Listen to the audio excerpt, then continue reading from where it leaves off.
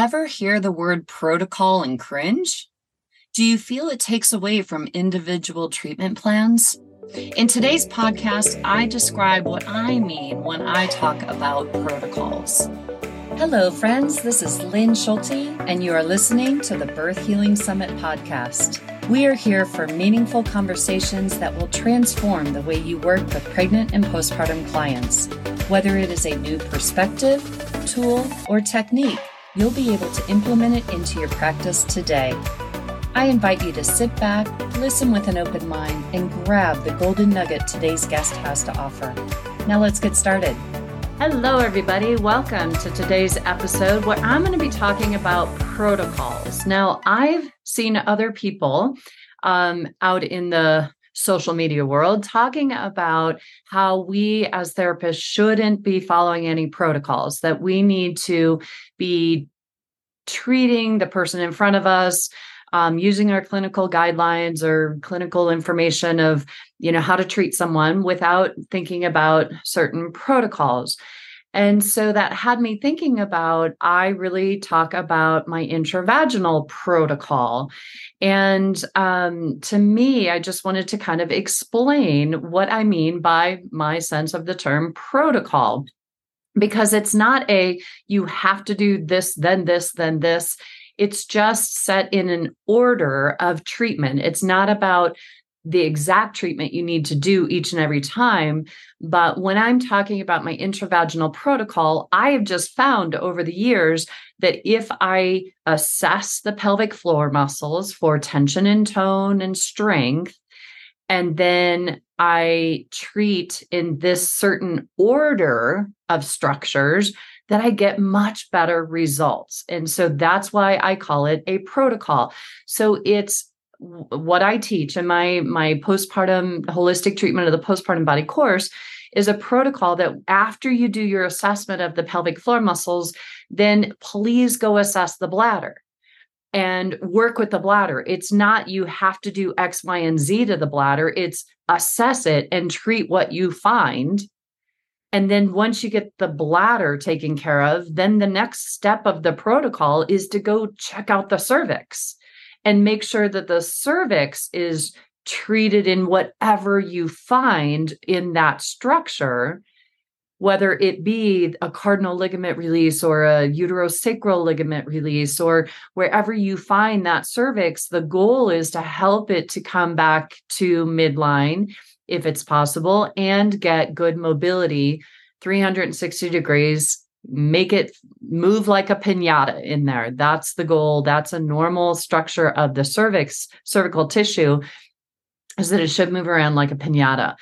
And so that's the third step of the protocol. It's treat, assess the pelvic floor muscles, then treat the bladder, then assess and treat the bladder, assess and treat the cervix, and then assess and treat the pelvic floor muscles. So, and then make sure you include the external anal sphincter and the perineal body scar tissue at the end. And so I just wanted to clarify that I know there's some resistance to this idea of we shouldn't treat with protocols. To me, it's just an order of treatment. It's not that you have to do every single treatment and step of the way. It's you treat what you find when you assess it. But when I've just found that if I treat the bladder first, then the cervix, then the pelvic floor muscles, by the time I get to the pelvic floor muscles, they're much more relaxed and there's less work that I have to do in order to get them to function better. And so that's why I created this protocol, so to speak. It's more of an order of treatment, order of assessment and treatment that I found makes the work a lot less for me when I do follow that order. And so I just wanted to kind of clarify for people, because I do talk about a protocol that when you follow the steps of treatment, you will just find that it's easier for getting the pelvic floor muscles to release. And before we even do any of the intravaginal protocol, I teach that we must treat the pelvic bones first. And if we don't address the pelvic bones, then the pelvic floor muscles can kind of help you to understand what's happening in the bones. And I'm going to talk about that in another episode. But the protocol really should be treat the pelvic bones first. And so that is treat what you find, assess the pelvic bones, get them in their normal position and having good mobility, treat that first, and then go internally and assess the pelvic floor muscles and see what's happening, but don't treat them. Treat the bladder, assess and treat the bladder, assess and treat the cervix, and then go work with the pelvic floor muscles. And you will find that when you do it in that order, by the time you get to the pelvic floor muscles, half of the tone, and you may even notice an increase in strength, has already occurred.